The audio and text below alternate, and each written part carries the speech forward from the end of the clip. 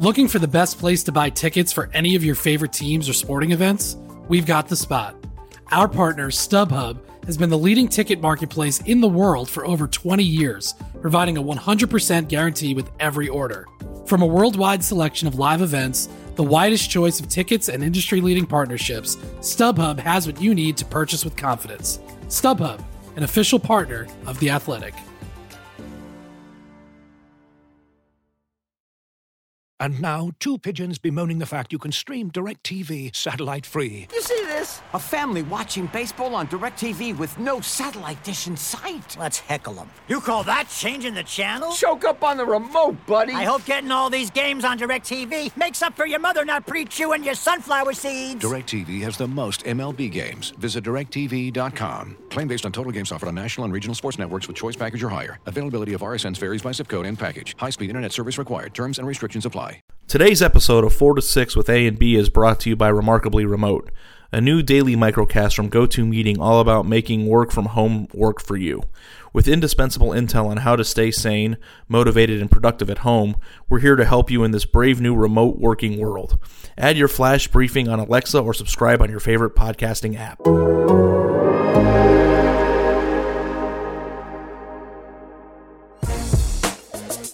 The culture is the culture. It's 4 to 6 A to B, competitive excellence, and the brotherhood. The plan to win has never changed. So the culture here and the plan to win is always going to be here at Ohio State. Welcome back to another edition of 4 to 6 with A and B. I'm here with Bill Landis, who is usually the most famous person on this podcast, but this week we have a special guest, our first special guest on 4 to 6 with A and B, Eddie George, and we're going to talk to him about his history in recruiting, his Ohio State history, and of course the fact that he was voted most people's all-time favorite Buckeye. And then after we get to Eddie George, we are going to talk, Bill and I, about the 2002 National Championship game that he had just watched for the first time this week, and a big 5-star commitment Ohio State picked up from a running back in Virginia, which we'll break down. But first, let's get right to our interview with Eddie George, and then we'll catch up with you after that's over. Thanks so much.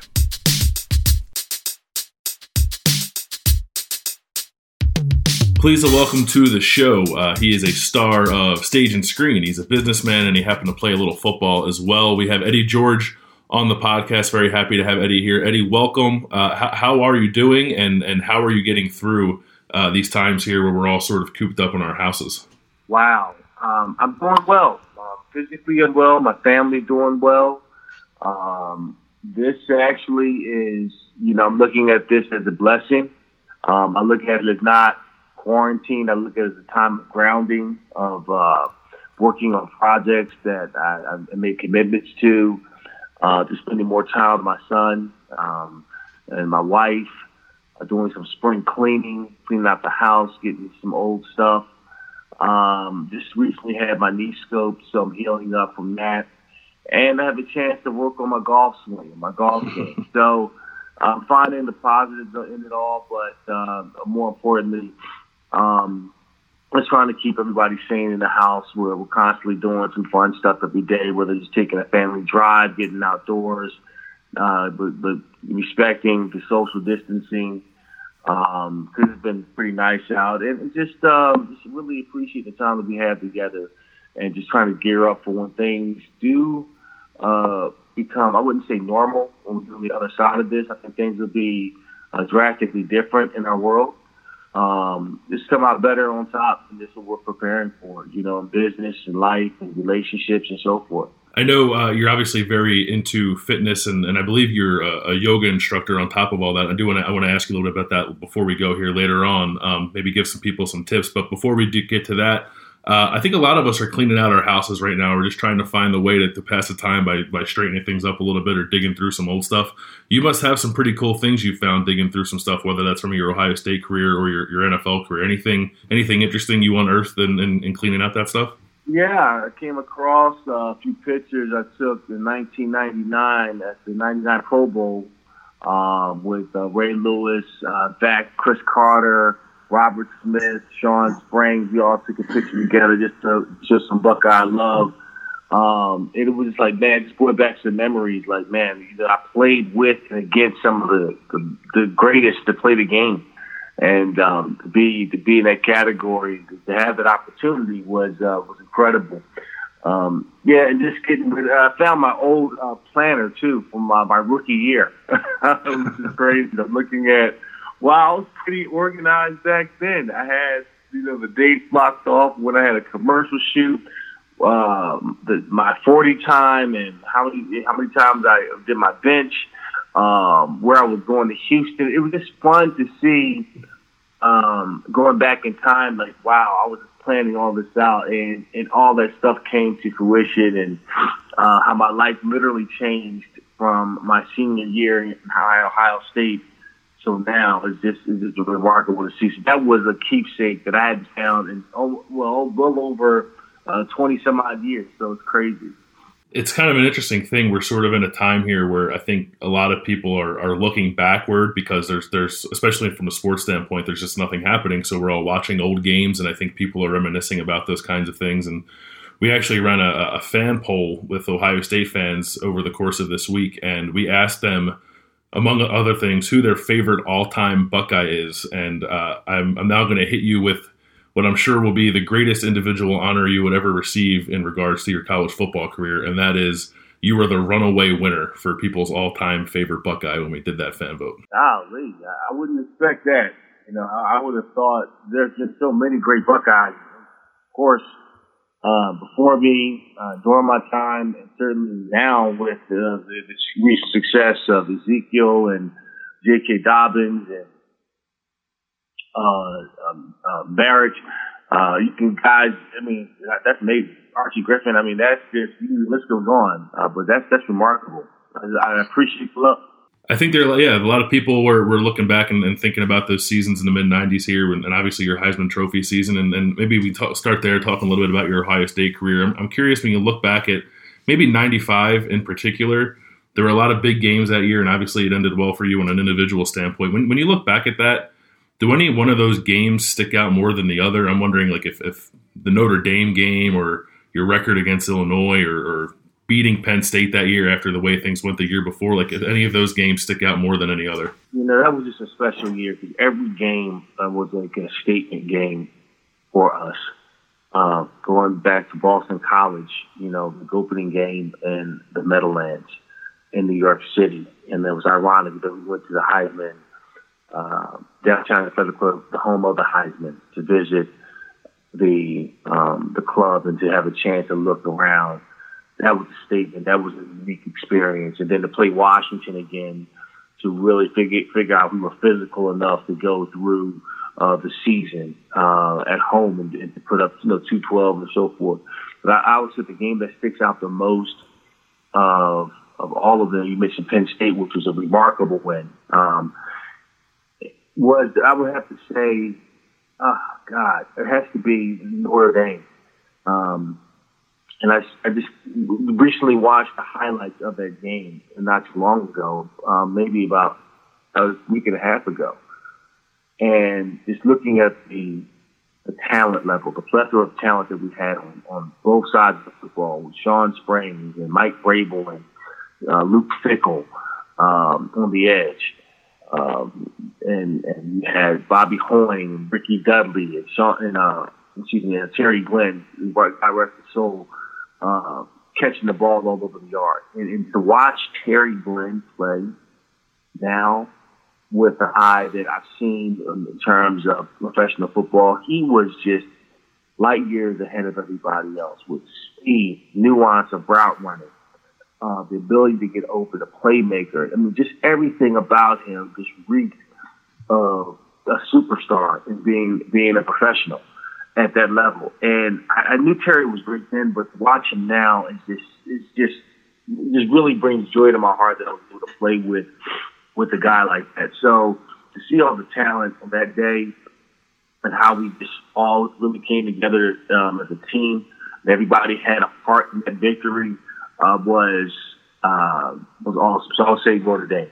Hey, Eddie, I think a lot of people clearly were happy that you ended up at Ohio State, but being a guy from Philadelphia, I was just wondering, can you give us the story a little bit about how you ended up at Ohio State. I know that I read somewhere that Penn State was once the dream for you, but what was, if you could go back in time and remember exactly how you ended up at Ohio State, I think people would like to hear that story. Yeah, well, I grew up a Penn State fan, growing up in Philadelphia. Loved Big Blue, loved Joe Paterno. I went to all the football camps throughout high school. But once my mother made the decision to move me to Fort Union Military Academy, it opened my world up to something completely different. I was no longer in Pennsylvania. I was in Virginia, and where Virginia Tech, the ACC schools, SEC schools reigned supreme. And my dream was to go back to Penn State. But long story short, Joe Paterno got one look at me and said, well, you want to play linebacker. And that just really broke my heart. And I was like, oh, my God. Here I was, like, right on the brink of probably going to Penn State, fulfilling my dream. And they want me to play anything else but running back. But there was a platoon sergeant who was my former platoon sergeant at Fort Union Military Academy. He was at Ohio State as an athletic trainer, and he would keep up with me from time to time. And he called me while I was at Fort Union and said, well, what do you think about coming to Ohio State? And I'm thinking, okay, you're an athletic trainer. How are you going to pull this off? I'm like, who do you know that I don't know that can get me to go to Ohio State? He said, don't worry about it. I'm on top of it. I said, fine, whatever. His name was Danny Osmond. So about 2 weeks after our conversation, he calls me all excited. He's like, hey, send me up a tape. They really want to see what you're made of. So I got a tape together, got a VHS tape together. I sent it up. And 2 weeks later, he calls me back. He's like, man, you were outstanding on that game tape. They want to see more. Send up another tape. Send up another tape. 2 weeks later, he calls me back. So what do you think? Oh, they love you, man. They absolutely love you, but they want to see more tape. I'm like, I don't have any more tape. I said, everything I got for you. Shortly thereafter, I got a phone call from Ron Hudson, who was the recruiting coordinator in that area. He came down to Fort Union Military Academy. We had it felt like a 40-hour conversation. But we're talking. He's just kind of looking me over. He's looking me in the eye and just kind of making a decision. And I'm like, oh my God. I'm just thinking in my heart, like, man, this could be, Ohio State could be it. And he says, I want to invite you on a trip to Ohio State for a visit. So I took my visit to Ohio State. I had an okay time, but I think what the deciding factor for me was the very last day, as I'm going back to Fort Union Military Academy, we're in the shoe, and the shoe reeks or sound to me it's loudest when no one's in there. Because you can see the rich architecture, you can really appreciate the nuance of the stadium from a visible standpoint, how huge it is, how intimidating it can be, and you can begin to feel the greatness of the players that have played this game at Ohio State and the games that have been played in there. And I just remember thinking, like, man, Archie Griffin played here. Woody Hayes was here. Chris Spellman. I thought about the rich tradition, and it just felt like this is home. I could see myself making plays on this field and doing great things. And I just said, you know what? I told my mom, I said, this is the spot. I said, it just feels right. Everything about it feels right. And Coach Cooper offered me a scholarship, and I jumped all over it. I did not wait. I said, listen, I'm going to commit right here on the spot, and went from there. And the rest was history. Eddie, I don't know how closely you've been paying attention to Ohio State's recruiting, hopefully a lot. But they've been recruiting a lot of athletes at other positions to play linebacker. And I'm just trying to think, what kind of linebacker would you have been? Would you have been a first-round outside linebacker? I would have been hell off the edge. That's where I would have been.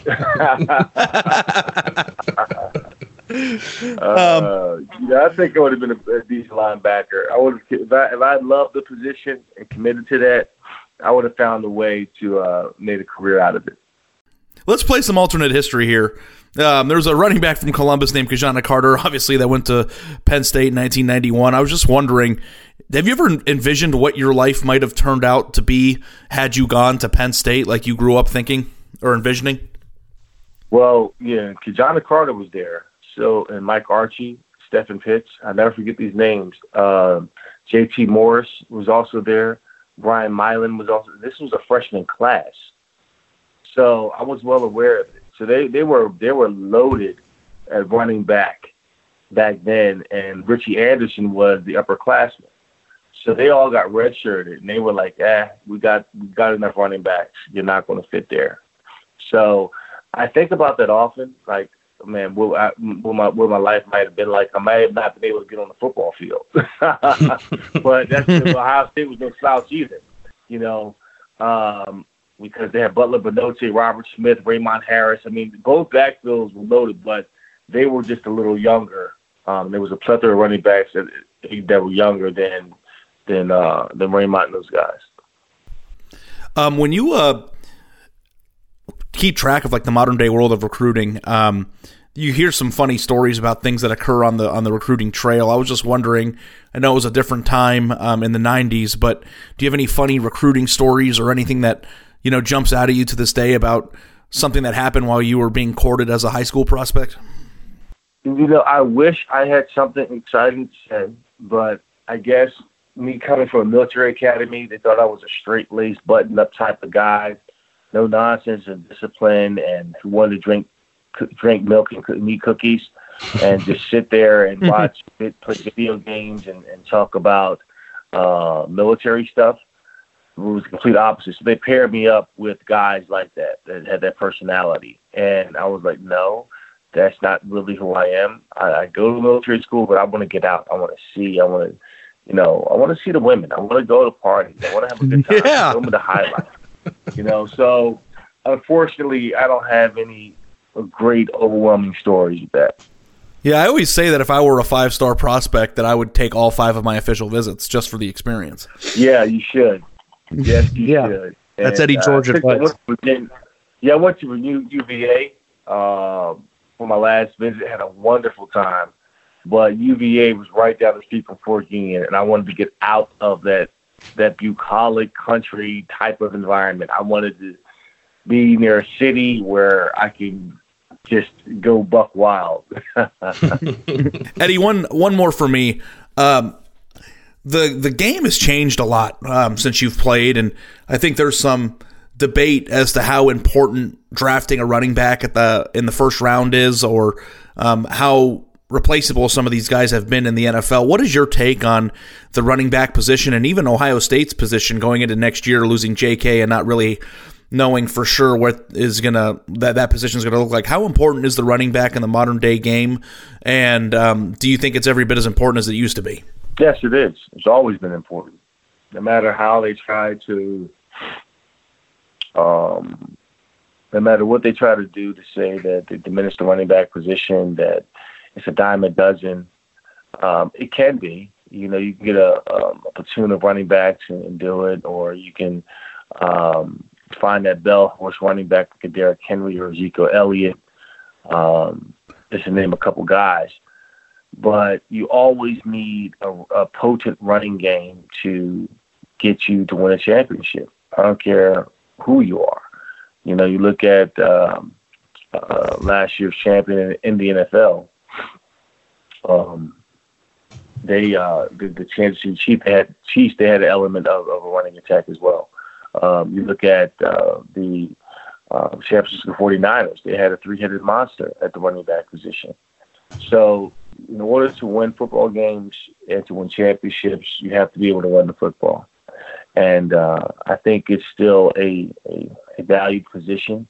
I think now when you have a special talent, a guy that's like off the charts, like a Saquon Barkley, you'll see guys go in the upper tier of the draft.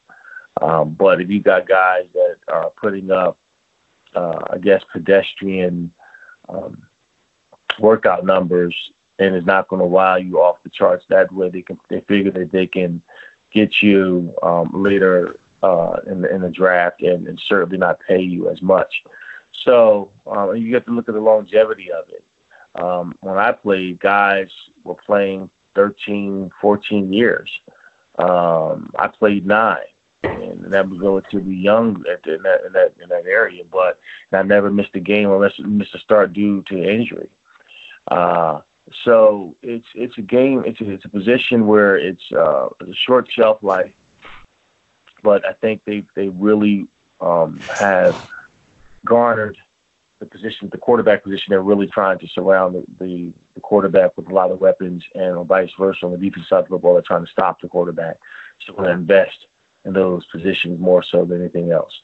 Eddie, you mentioned Zeke Elliott earlier, and you just said Saquon Barkley's name there, and I'm just wondering about this sort of new generation of running back talent, and maybe how you think a guy like J.K. Dobbins can maybe carve out a spot for himself in that. I don't know how much you were able to watch J.K. while he was here. I'm sure you saw him a little bit. Just what do you make of J.K.'s game, and as he's getting ready to go into the NFL here, what do you think of his prospects as a professional? I think he's the perfect fit for today's game. He's able to catch the ball out the backfield. He's an exceptional blocker. He can do things in space that you love to see. He can make guys miss. He can run in between the tackles. He can do it all. He can break away speed-wise, and he's just a tough runner who works his tail off. He runs bigger than what he actually looks like. And that just goes back to his heart and a testament to who he is in terms of being a running back. So I'm very familiar with J.K., and I think that, a spot like New England or he could be a great fit here in Tennessee to take some pressure off of Derrick Henry as a change of pace guy. And I think he's going to be phenomenal because of the versatility element that he brings to the table. Okay, before we let you go here, let's go off the field a little bit, and I would be remiss if I did not ask you this, myself being a native of the fine city of Philadelphia.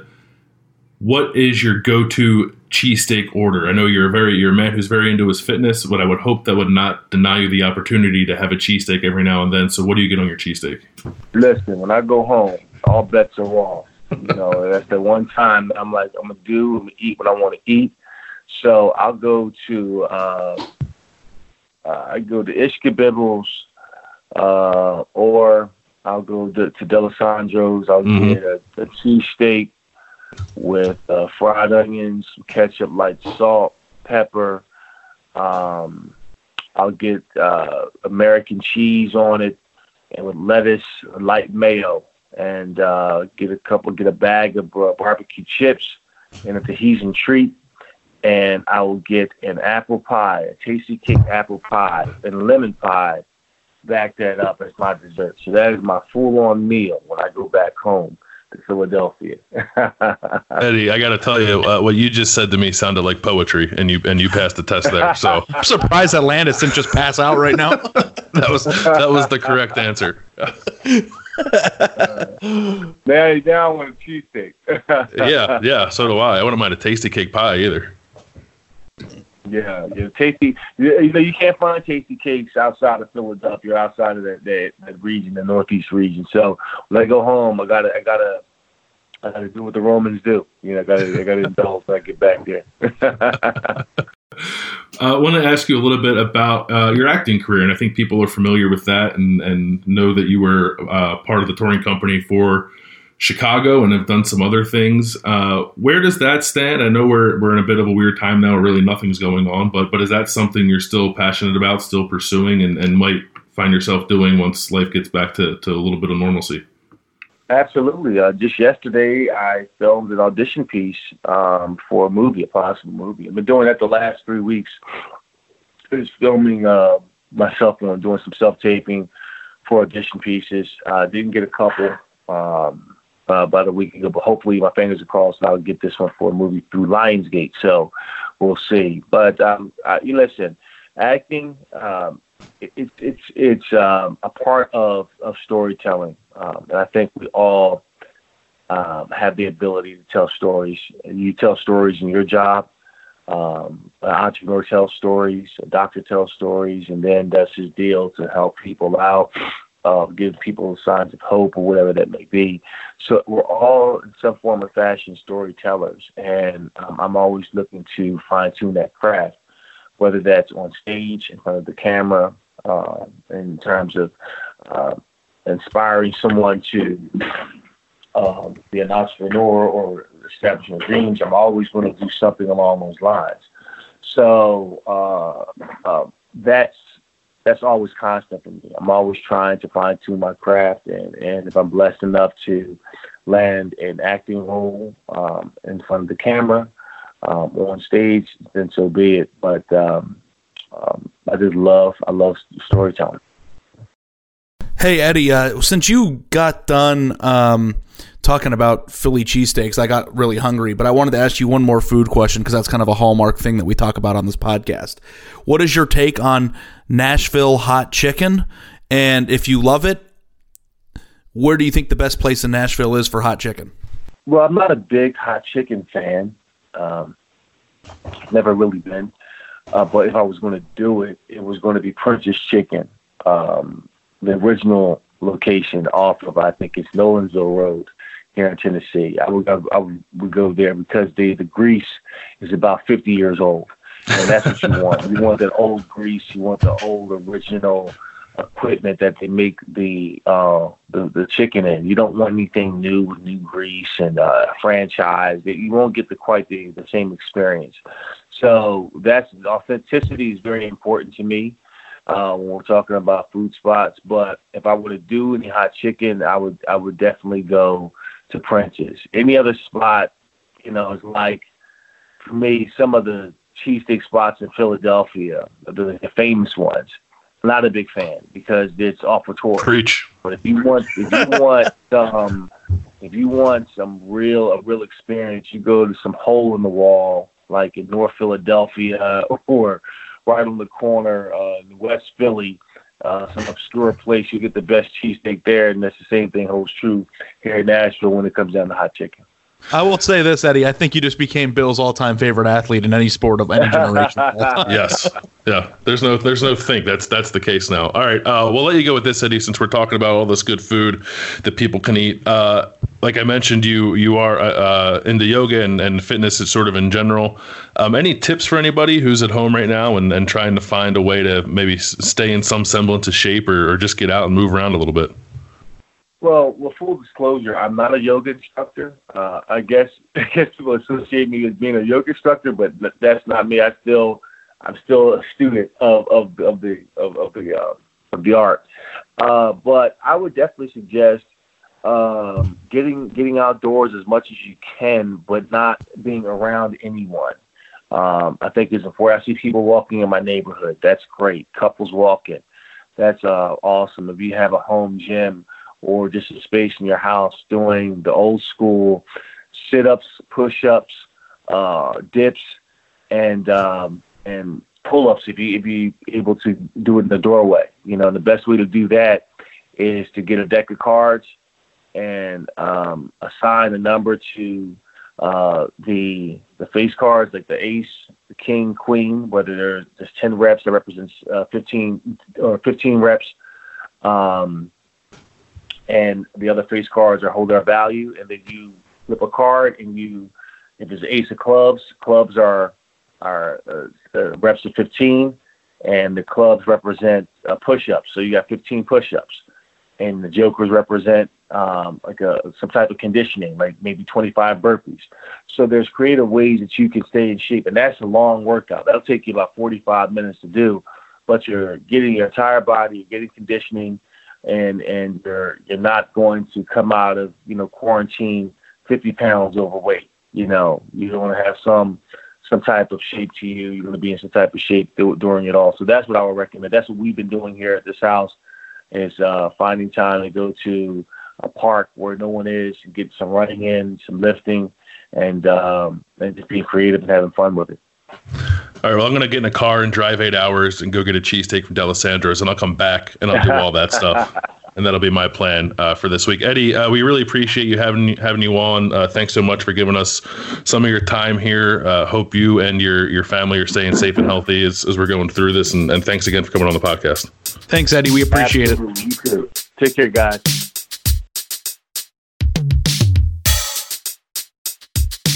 So So, Bill, you just came up with a new favorite athlete of all time, I assume. I mean, was that like an out of... Wait. Let me light this cigarette real quick. Oh, I thought you were telling me to stop the podcast. I mean, that was... For the first guest on 4 to 6 with A and B, I can't imagine that you could have had a better experience there. That was good. I was, you and I had talked beforehand about, like, we need to talk about Philly stuff. I was like, I don't think Eddie George eats cheesesteaks, and then I was very wrong. Unless he has, like, a canned answer for that, but I don't think he does. That seemed genuine to me. And honestly, he could not have answered it any better. Yeah, as long as you're not some guy from Philly who says Pats or Geno's, I think you're good. I'm going to take some credit for you getting the answer because in the middle of the interview, I did message you saying, dude, this has to happen. Like, the hallmark of who you are is Philadelphia, and we got a guy who grew up in Philadelphia who won a Heisman. You're going to ask him about cheesesteaks or we're not doing the podcast anymore. Yes, I appreciated you doing that. And not only did he answer the question the correct way, but then he doubled down when he came back in the end talking about the Nashville hot chicken and in a roundabout way told everyone that Pats and Geno sucks. So, like, it was perfect. Yeah. And funny thing, ever since he hung up, I've been thinking about that deck of cards workout. How many lifetimes would it take you to do that? It's like you're talking about one of the most well-conditioned athletes of all time, talking about this deck of 52 card workout. Like, that's a pretty intense workout, I think. I might try it next in my next life. It's not happening in this life for me, I can tell you that right now.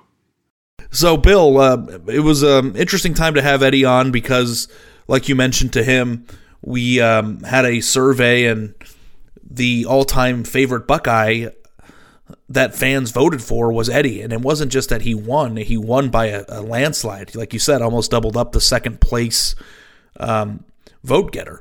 And I was wondering, was that a surprise to you in terms of just the way that worked out? Because it was to me. I thought there would be a huge piece of recency bias in the results of that poll. I was pretty shocked. Yeah, I was tabulating them on Thursday, and the full results of the survey will run on Monday. I may encourage you to read that on The Athletic. I thought it would be someone recent. I thought maybe like Troy Smith or maybe even Zeke Elliott would have won that. And it was kind of funny. Eddie was first, and then Archie was second. And he just about doubled up Archie, and then third was Troy Smith, like just behind Archie. I think it was a difference of 2 votes between Archie and Troy for second place. I was surprised by that. It makes me wonder a little bit sort of about the demographic of our audience on The Athletic, and maybe they're a tad bit older maybe than you and I are, but not so old that they would have watched a guy like Archie play, like sort of maybe like in their 40s, like right in that sweet spot where when they were growing up and watching Ohio State football, maybe Eddie was the guy they were watching and emulating and all that stuff. But I would not have I certainly would have thought Eddie would be top 5. I don't know if I would have picked him to be number 1. I was pretty surprised by that. Yeah, I was pretty surprised by it too, because even though I do think that there's a straight line between a person's age and how they vote, like a person who's a baby boomer might be more likely to vote Woody Hayes because that's the way that they remember football from when they were children. But I do think that given the stacked talent pool that Ohio State had on their most recent national championship victory and the crazy performance that Ezekiel Elliott had in the playoff, almost rushing for 800 yards in 3 games and scoring all those touchdowns against Oregon, that he would have won. That was my first guess, and it turns out that he was, 6th, you said? He was, let me grab my notebook here. He was tied for 6th. Sorry to put you on the spot there. No, it's okay. I had it right there. He was tied for 6th with A.J. Hawk. The only recent, I'll just give you the top 5. We can spoil this one because there's a lot more in the survey that I think you'll want to read. Eddie was first. Archie was second. Troy Smith was third. Braxton was fourth. Ted Ginn Jr. and Chris Spielman were tied for 5th. And Zeke and A.J. Hawk were 6th, tied for 6th. Big shout out to Landis for combing through all those results and adding them up together. That's the Lord's work right there. Maybe I just cooked the numbers because I knew it was going to work well with our podcast and no one will ever know. Yeah, nobody will ever know. But it was a good time to have a running back on because the biggest news of the week was that Ohio State got 5-star running back Tre'Veyon Henderson committed. And that's their second running back in the class and their second elite running back in the class a year after there were some concerns about who they signed at that position. That was probably the biggest get that they've had during the quarantine months. I remember last time we talked about that slew of 4 that they got in a row earlier this month. You thought that running back was the biggest need in this class, and I thought that Ja'Kalen Johnson was the most important commitment that Ohio State got, but now that they got Henderson, a 5-star kid who hasn't even visited yet, I would change my answer to J.K. Johnson over to Henderson, and I just wanted to revisit that question. Who do you think the quarantines, the ones that committed to Ohio State during the dead period, who do you think is the most impactful commitment, and what do you think of this current commitment of Henderson? I think it's Henderson. I think maybe I would revisit that again if someone like JT Tuimoloau, or however you say his name, the defensive tackle from Seattle, were to commit during this time. I don't know if that's going to happen or not, but he's a 5-star prospect as well. But Henderson is the highest rated running back who he hasn't signed, but when he does sign, he'll be the highest rated running back to sign with Ohio State since Beanie Wells. So this has been a long time coming for Ohio State to get a player like this, and clearly they've had good running backs since then. But the optics of this are big. I think this, in terms of what you were talking about, and trying to get a stud at this position after not getting one last year and missing out on a guy like Bijan Robinson, who was a stud, and watching him go to Texas. Henderson, at least physically, doesn't quite look like Robinson, but I think stylistically they look very similar to me. Like, this kid's very explosive. You and I were talking about like what we think off the podcast, but like what we think a 5-star running back should look like, or like what we think a kid who really wows us at this position in high school should look like, and he looks like that to me. He's 5'11", 195, and I think he'll be bigger than that. That's what he's listed at, but he is very fast, very explosive, does not lose much at all when he's changing directions. I think he's got really good balance. Like, he is a complete player, and one of the more, I think, just sort of raw, explosive players that I've seen Ohio State get here over the last couple of years. He looks like he's going to be really good. Yeah, and Ohio State's other running back commit that they got during the quarantine was obviously 4-star Evan Pryor from Cornelius, North Carolina. He's a top 85 player, number 6 running back in the class, and that's a hell of a 1-2 punch. And, you know, I think that it was funny because you and I think, kind of disagreed a little bit about what a 5-star running back should look like, because I went to Tucson last year to talk to and write a story about Bijan Robinson. And, you know, speaking of appropriate things with Eddie George on the podcast, I don't think I've seen a running back in high school have that body that Eddie George had now and when he was in the NFL. So, like, I mean, Bijan Robinson might just be a freak of freaks. But, you know, this is an incredible class that Ohio State's putting together, Bill, and, you know, this is the number 1 class in the country right now. They've got 15 verbal commitments, and 11 of those commitments are ranked in the top 107 players, 12 in the top 136 players in the country. So, I mean, that's talking about like 10% already of the top 100 players in America. That's which is kind of nuts. 3 5-star prospects. Ohio State's in the picture for 2 or 3 more 5-star prospects. If they can get to 5, they have a chance of putting together, again, one of the best recruiting classes ever in the history of modern-day recruiting. And I know that we talk about, and fans want to know all the time, whether or not Ohio State has a chance to win the recruiting crown, because that's not something that Urban Meyer did in his 7 years here. And the fact of the matter is that I think Ohio State does have a chance this year. You want to know why? Yes. Clemson is only signing 18 players, Dabo said. So if Clemson right now is the number 1 competitor, then I don't think that Clemson's going to have the numbers to just outdo Ohio State anyway if Ohio State gets into the mid-20s again. Now, that's obviously not taking into account Alabama, who for some reason right now, I don't even think they're in the top 30 in the, where are they in the recruiting rankings right now? I'm still scrolling. Let me check. There's Virginia, there's Kansas, there's Boston College. Are they not in the top 50 right now? Georgia Tech, SMU, Northwestern. Let me click load more. There's Alabama, 56, right behind Temple. 56. They only have 1 commitment, and I don't know what's going on there. That's the first time in the history of the 24/7 website that you've had to click load more when you go into the Alabama class. But, you know, you obviously can't say that Alabama's out of the picture until they put their class together. So they haven't really started yet. I don't know if does that look like an alarm? If this was Ohio State's class, would you be alarmed right now? If that was Ohio State's class, Columbus would be burning to the ground. Honestly, if they had 1 commitment right now, and I'm not saying like Alabama's in trouble, because I think they're typically slower, but like just knowing Ohio State fans, if they had 1 commit in 2021 and it was like a middle of the pack kind of 4-star kid and they were ranked 56 in the national rankings, people will be losing their shit. Yeah, and the one commitment that you do have is number 153 in America, which is a nice commitment, but it's not elite. Yeah. Yeah, I don't know. That might be a screenshot for the recruiting column that I do every week. Just a discussion about that, because I was kind of surprised to see that. But it's just weird. Yeah. I mean, I don't know like how many commitments Alabama had in the 2020 class last April 3rd. So like maybe they had like 6 or 5 last year, but I don't know. It's so funny when you talk about how college football comes in waves and patterns repeat themselves. If this could be the beginning of the end of the Alabama Crimson Tide's run, I don't know. I mean, Nick Saban still is, in my opinion, one of the top 2 coaches in America. I do think that with all the shouting I've been doing to myself in my bedroom this weekend about talent and how important it is in college football, that Dabo Swinney has taken the top spot in my rankings for best coach in America, just considering the fact that Clemson has won 2 national championships and did it without signing a top 5 class.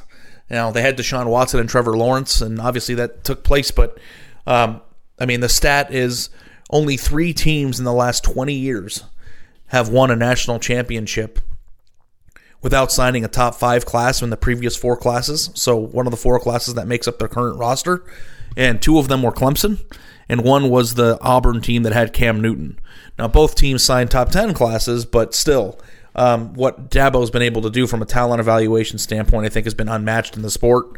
I think Ryan Day and Ohio State have a chance to continue to be in that conversation, but like just based on what's happening on the field and now what I'm seeing off the field, I'm starting to wonder whether or not that incredible run that we might not ever see in college football again might be coming to an end. Who knows? I mean, maybe they'll win the national championship again this year and I'll be an idiot, but it doesn't look like it's used to look right now. It doesn't look like it used to look, and it's a strange thing to see. And neither one of us are experts in Alabama recruiting and like the pace at which they recruit. And Ohio State, I think, typically does it a little faster. They seem to fill up quicker than a lot of other teams do. They have 15 right now, and no one else in the top 10 has that many. But it is still strange to see Alabama all the way down there behind Temple. Let me ask you this: if Ohio State in 2017, Ohio State finished second to Alabama in the recruiting rankings, but everyone was like, well, they had the highest overall player rating, so they had the best class, which I agree with. If Ohio State finishes number 1 overall in the rankings this year, but Clemson has a better average player rating, like, will Ohio State fans just be flipping that and saying, like, we won? Player rating doesn't matter. I think that Ohio State fans have a tendency to, and all fans really have a tendency to lean on the thing that's sexy in the time. I do think that Ohio State's 2017 class was the best class I've ever seen. And maybe some of the recent Clemson classes are now in the discussion, and maybe Ohio State's got past a little bit. But what do they have, five-star prospects in that class? And the highest average player rating ever? 17? Yeah. Yeah. So to me, Ohio State played or should have played for a national championship with that class. I think the fact that Ohio State did not reach a national championship game with that 17 class is an underachieving. Well, they still can. A lot of those guys are still around. Yeah, I mean, they still can, but the crux of what made that class great is gone. So I mean, they absolutely can this year, and I guess the 2017 class would still technically be a part of it. But the reason why I thought that about Ohio State's 2017 class is in the NFL now. So it kind of changes the dynamic a little bit. I mean, Chase Young, Jeff Okudah. 3 of the 5 stars are still on the team. Yeah, I mean, Wyatt Davis, Shaun Wade, and Baron Browning are still there. And Trayvon Grimes isn't on the team anymore, but Dobbins and Martell, and that's your favorite player, right? Still there. Haskell Garrett's still there. Yeah. Yeah. Kendall Sheffield was a year older, but, I mean, I guess you're right that half of those guys are still in the mix, and Josh Myers. But, yeah, I think that you want to actually bring in the best players, and I think that that's more important than the ranking of the players. So the people who banged the drum in 2017, just remember it's about quality and not quantity. So, but I think Ohio State's actually going to do it. I think right now they'd be the odds-on favorite. I think they're going to do it too. I don't know. I have to look deeper and see like what Clemson is still eyeing. I'm sure there's a good list of 5 stars that Clemson could still get, including a couple of guys that Ohio State would also want. But I think they're going to do it this year. And it goes back to things we talked about in previous episodes about like it's a kind of a perfect storm of they're recruiting really well nationally, like they always have, good player evaluation, and the state's really good. I was reading something on, what was I reading? Oh, Mark Ivler on Buckeye Grove was writing something about it the other day, and he's been covering recruiting in the state a long time, and he said this group in 2021 is the best maybe that he's seen come out of the state of Ohio. And Ohio State, to their credit, has done a good job of locking those guys down and doing it early. But that's the kind of thing that I think Ohio State needs to have happen if it's going to win recruiting titles, like you said a couple weeks ago. Yeah, and I guess it's if you're having a discussion of highest player rating versus number one overall, it's a good problem to have. Both of those teams played in the playoff with those classes, so I don't think it necessarily matters. But yeah, I mean, it's at a point right now that I didn't anticipate it would get to this soon. I knew Ohio State would continue to be top 6, top 5 classes under Ryan Day, just because he's a young, bright, personable coach at a place that's easy to sell. But the way that it's been going right now, it's even off the reservation in terms of what I thought it was going to be. And I think it's pretty impressive. And I do believe, despite the fact, I mean, I know you guys might be shocked to hear this, but I believe that there's a straight line between the classes you sign and the success that you have on your field. And the phenomenon this week that people don't seem to agree with that is honestly one of the craziest things I've ever seen in my entire journalism career. But good recruiting classes equal good football teams, and Ohio State has that right now. So right now we've seen a lot of discussion about Ohio State's running back situation between Trey Sermon committing to play this year and what Ohio State has in. Are your thoughts eased right now in terms of the health of Ohio State's roster at that position? Or do you still wonder how they're going to get through 2020? I feel pretty good about it. I thought, Trey Sermon I thought was a pretty good Band-Aid, and maybe he's more than that. But for what they were facing in 2020, they needed somebody with experience who could carry the ball a lot and quite possibly be their leading rusher next year. So that was really good to get him. But I wasn't super concerned with 2020, to be totally honest. But this is a better situation for them. I think to have someone like Trey Sermon on the roster, and he should be able to sign here. I saw the NLI. I think this applies to guys like Trey Sermon. I think he'll be able to sign in the middle of this month, and then Ohio State can actually talk about it. Ryan Day couldn't talk about it when we spoke to him last week. But I like the fit there, and then to bounce back from what 2020 ended up being from a recruiting standpoint, to get Trevion Henderson and why am I blanking on the running back's name? Evan Pryor. From North Carolina. Yeah. Really good. Really good. Like I don't, there's no other way to spin it. There's been a lot of stuff out this week about like Tony Alford is the greatest recruiter that's ever recruited, and like he's done a really good job. And I think you give him credit for that, give the staff credit for that too.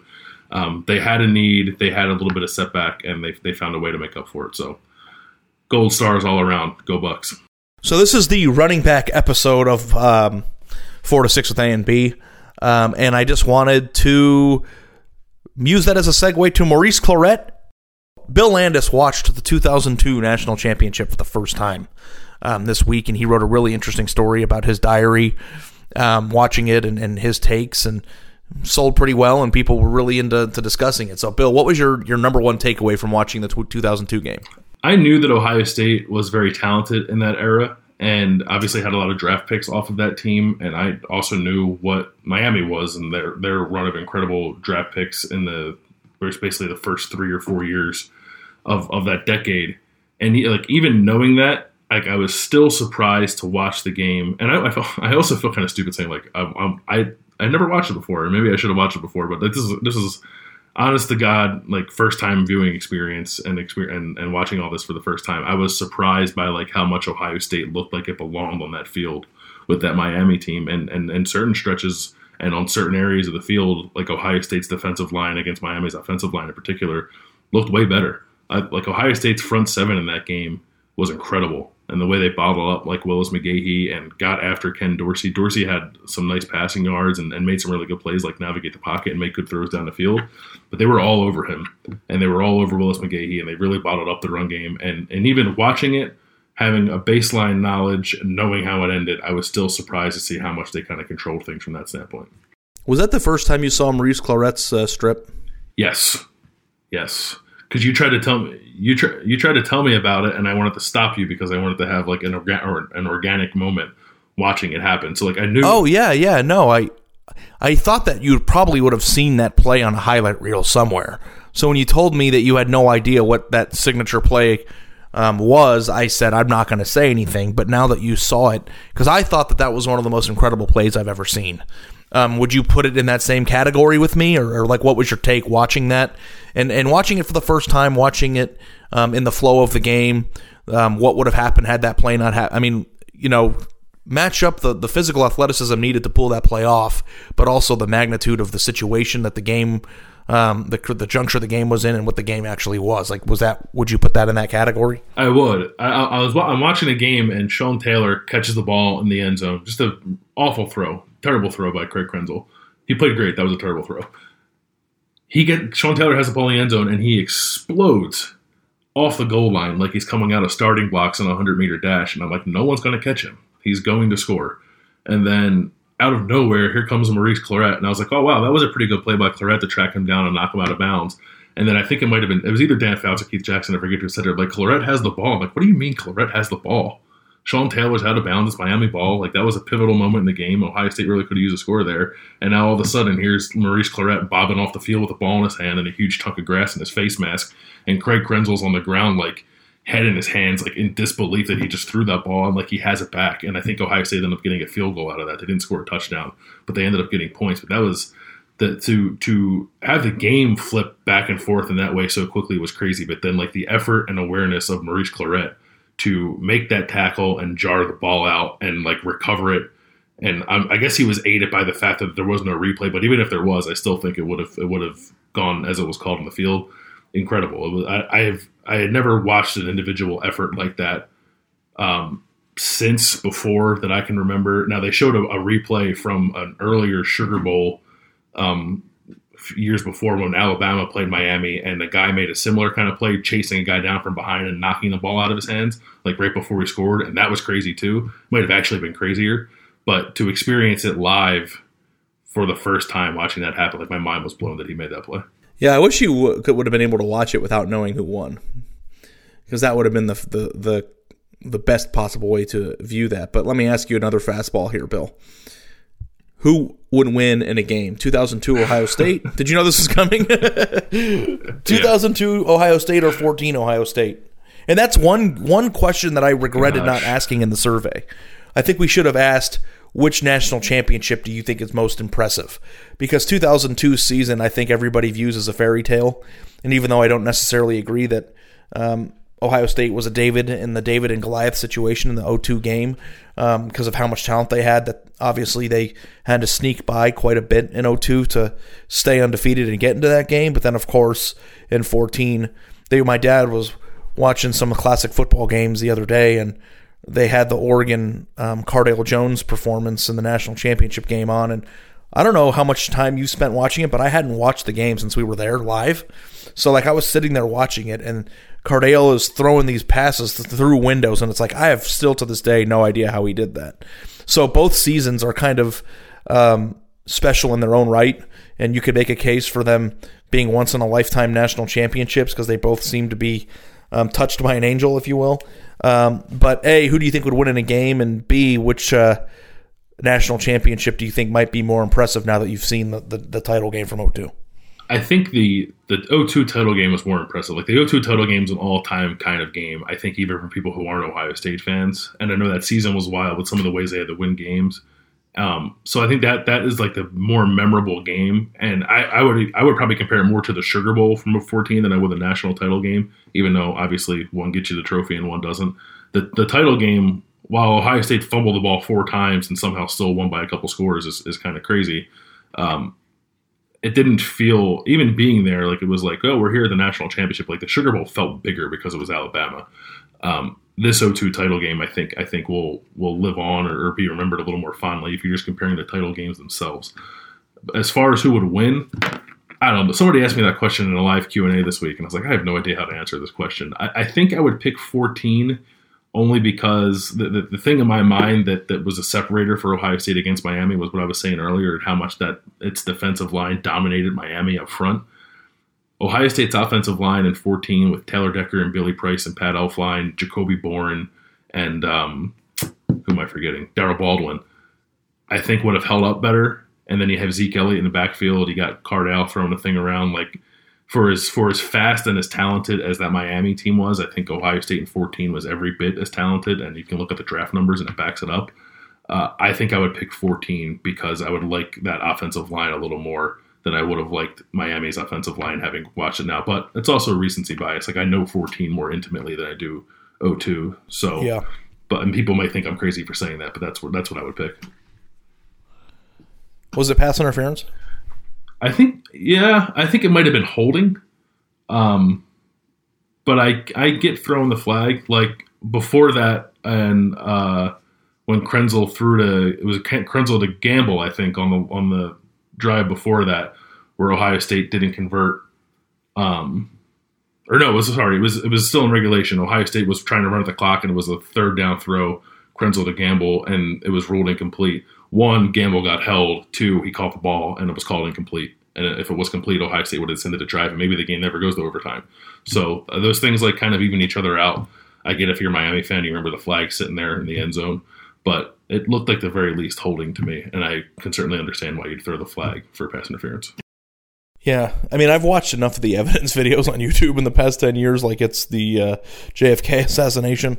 They have so many different replays and angles of it, but he did get held at first, and I think that the play is controversial, not because it was a controversial call. I think the play is controversial because of how long it took the flag to come out. Yes, it came out late. And that's what it is. So, and the other thing too, Bill, that was kind of an interesting thing that sparked my mind now that we're talking about 02. But it is interesting to me, and I don't know where you would rank Ken Dorsey if he's a top 30 college quarterback of all time. But it's so much more. I mean, teams are so much more reliant on elite level quarterback play at the highest level now than they used to be. And like Krenzel was a fine college quarterback, but like I think you might have been the one that tweeted this, right? But he had 12 touchdown passes that entire season that they won a national championship game. And it's like now that you're in an era where the quarterback is throwing 50 and you got Trevor Lawrence and Deshaun Watson and Cam Newton and all these quarterbacks, it's like the game has shifted so much that a team I feel like doesn't even have a chance to compete at the highest level unless they have an elite level quarterback. And it just seems to me that watching a great game and an integral piece of Ohio State history, it also is kind of a reminder probably to you of how much this game has changed, right? Yeah, I wrote that in the story. They put up in the beginning of the game, like, here's Craig Krenzel's season numbers, and it's like he has 12 touchdowns. Like, what did he has? They played. That was their 14th game. He averaged less than he averaged less than a touchdown per game. Like, this team's in a national championship, and then in the game he went like 7 for 22. I think his final line was. And the one thing I'll say, like, I don't want to crap on what Krenzel did because, like, it's a cliche thing to say. That dude got his ass kicked for that entire game, and that had to have been one of the toughest performances by an Ohio State player ever. I know we always talk about JT and his toughness. Like, I felt like I was watching JT like on steroids in that game. Krenzel got rocked in the head like 4 or 5 times. That was another thing about the game. Like, if that game was played today, 7 of those dudes are getting tossed for targeting. No question about it. Well, one of the infamous stories about that game was that Ken Dorsey came off the field and in the tunnel was vomiting. Because his he couldn't even stand up because he had his bell rung so much, and it was just like Miami couldn't even function. Like, it was like a surprise that he was even able to play. So I was funny when you kept tweeting or when you kept noticing targeting, because it's just like the hits that happened in that era just don't happen anymore. Well, there was another after the fact. I was reading an oral history that Sports Illustrated had done a couple years ago, and they were talking. Dustin Fox is one of the guys who was part of it, and he said on Miami's first touchdown, if you watch the play, Mike Doss comes down to cover Roscoe Parrish in the slot, and Parrish just burns him off the line, and is by him at the touchdown, the play's over before it starts.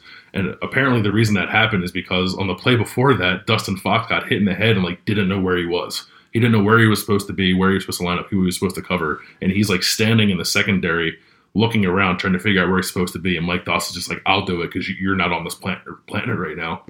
So he goes down and covers Parrish, and Parrish scores. And if Dustin Fox could think straight on that play, maybe he's covering him and that play doesn't happen, and who knows how the game transpires from there. But yeah, everyone, Ken Dorsey got hit in the jaw 4 times. Craig Krenzel got hit in the head a couple times. But both of those guys kept getting back up, and Dorsey, I thought, threw the ball pretty well in that game, even though he had interceptions. And Krenzel was the leading rusher in a game that had Maurice Clarett and Willis McGahee in the national championship. The leading rusher is Craig Krenzel. Does Ohio State win the football game if McGahee doesn't hurt his knee? He was getting going. He was getting going there before he got hurt. I think probably yes, because even on the play right before he got hurt, they had stopped him for a gain. Ohio State's defense looked a little bit gassed, but I think they would have been able to mostly do what they did in the game up to that. So I think Ohio State would still find a way to win, yeah. Have you seen a more gruesome injury continually shown on replay than that in your entire life? No, I couldn't. Like, they kept showing, like, they showed it one the first time, and Keith Jackson and Dan Fouts like, oh my God, that's the most gruesome thing I've ever seen. And like, let's look at it 3 more times and slow it down from different angles. Yeah, like, come showed on. It like 3 more times. It was gross. I don't know if they do that anymore, but like, it's ingrained in my head right now as a 32-year-old man, 20 years removed from that game almost. I still know exactly what it looks like in my head. Well, that was the other thing that was in the oral history that I read. Like, some of them, I think it would have been Jonathan Vilma said, like, they kept showing the replay on the video board in the stadium, and like the Miami players were getting pissed off about that, like, understandably so. That was a guy, Willis McGahee, is from Miami, grew up in Miami, they were talking during the game, like, we don't know if he's going to go pro or not, like he's going pro. But he was on the verge of maybe being the number 1 player taken in that draft, perhaps. Like, he was one of the best players in the country, and to watch that unfold for him that way was like, it was heartbreaking. Even to know what was happening and still see it, it was still heartbreaking. You know what blows my mind is that the guy played in the NFL for more than a decade after that. Yeah, he bounced back pretty well. Yeah, it was good for him. So, anything else, Bill? I know this has been a long podcast for people. They're probably sick of hearing my voice. No, the one thing I'll say about that game just quickly is I had a lot of fun watching it and writing about it, but I also really enjoyed people in the comments on the story and also on Twitter, like, sharing their memories of that game too. And I said something when I tweeted it out, like, I don't know how you guys lived through this because this game was insane. And everyone was like, we almost died watching it. I was like, yeah, I get that. But it was fun to watch or read people's memories of living through that in real time back in 2003. So that was fun. So I was still a kid, and I was living in Phoenix when that game played, and that game was here. And I had some friends over to watch the game because it was a national championship. And after that game was over, my dad took us to the Princess Hotel, where Jack Miller's father's the general manager now, because to like talk to the team and get autographs and stuff, because that's what kids do when they're 13 or 14 years old. And my friend spilled Dr. Pepper, a can of Dr. Pepper, on Chris Gamble as he got off the bus. And I just want everybody to know that, because it's just like, he won a national championship, he gets off the bus in his tracksuit, and he accidentally spilled Dr. Pepper all over him, and it was probably a top 10 most funny thing I've ever seen in my entire life. So I think that's it for this week, guys. Thank you so much for tuning in, 4 to 6 with A and B. Obviously, our number 1 goal is to get you to consider reading our stuff at The Athletic, and by listening to this podcast, you can get 40% off of a subscription to The Athletic, www.theathletic.com/4-6. Like always, we appreciate you listening, and we'll be with you in the future. Thanks so much.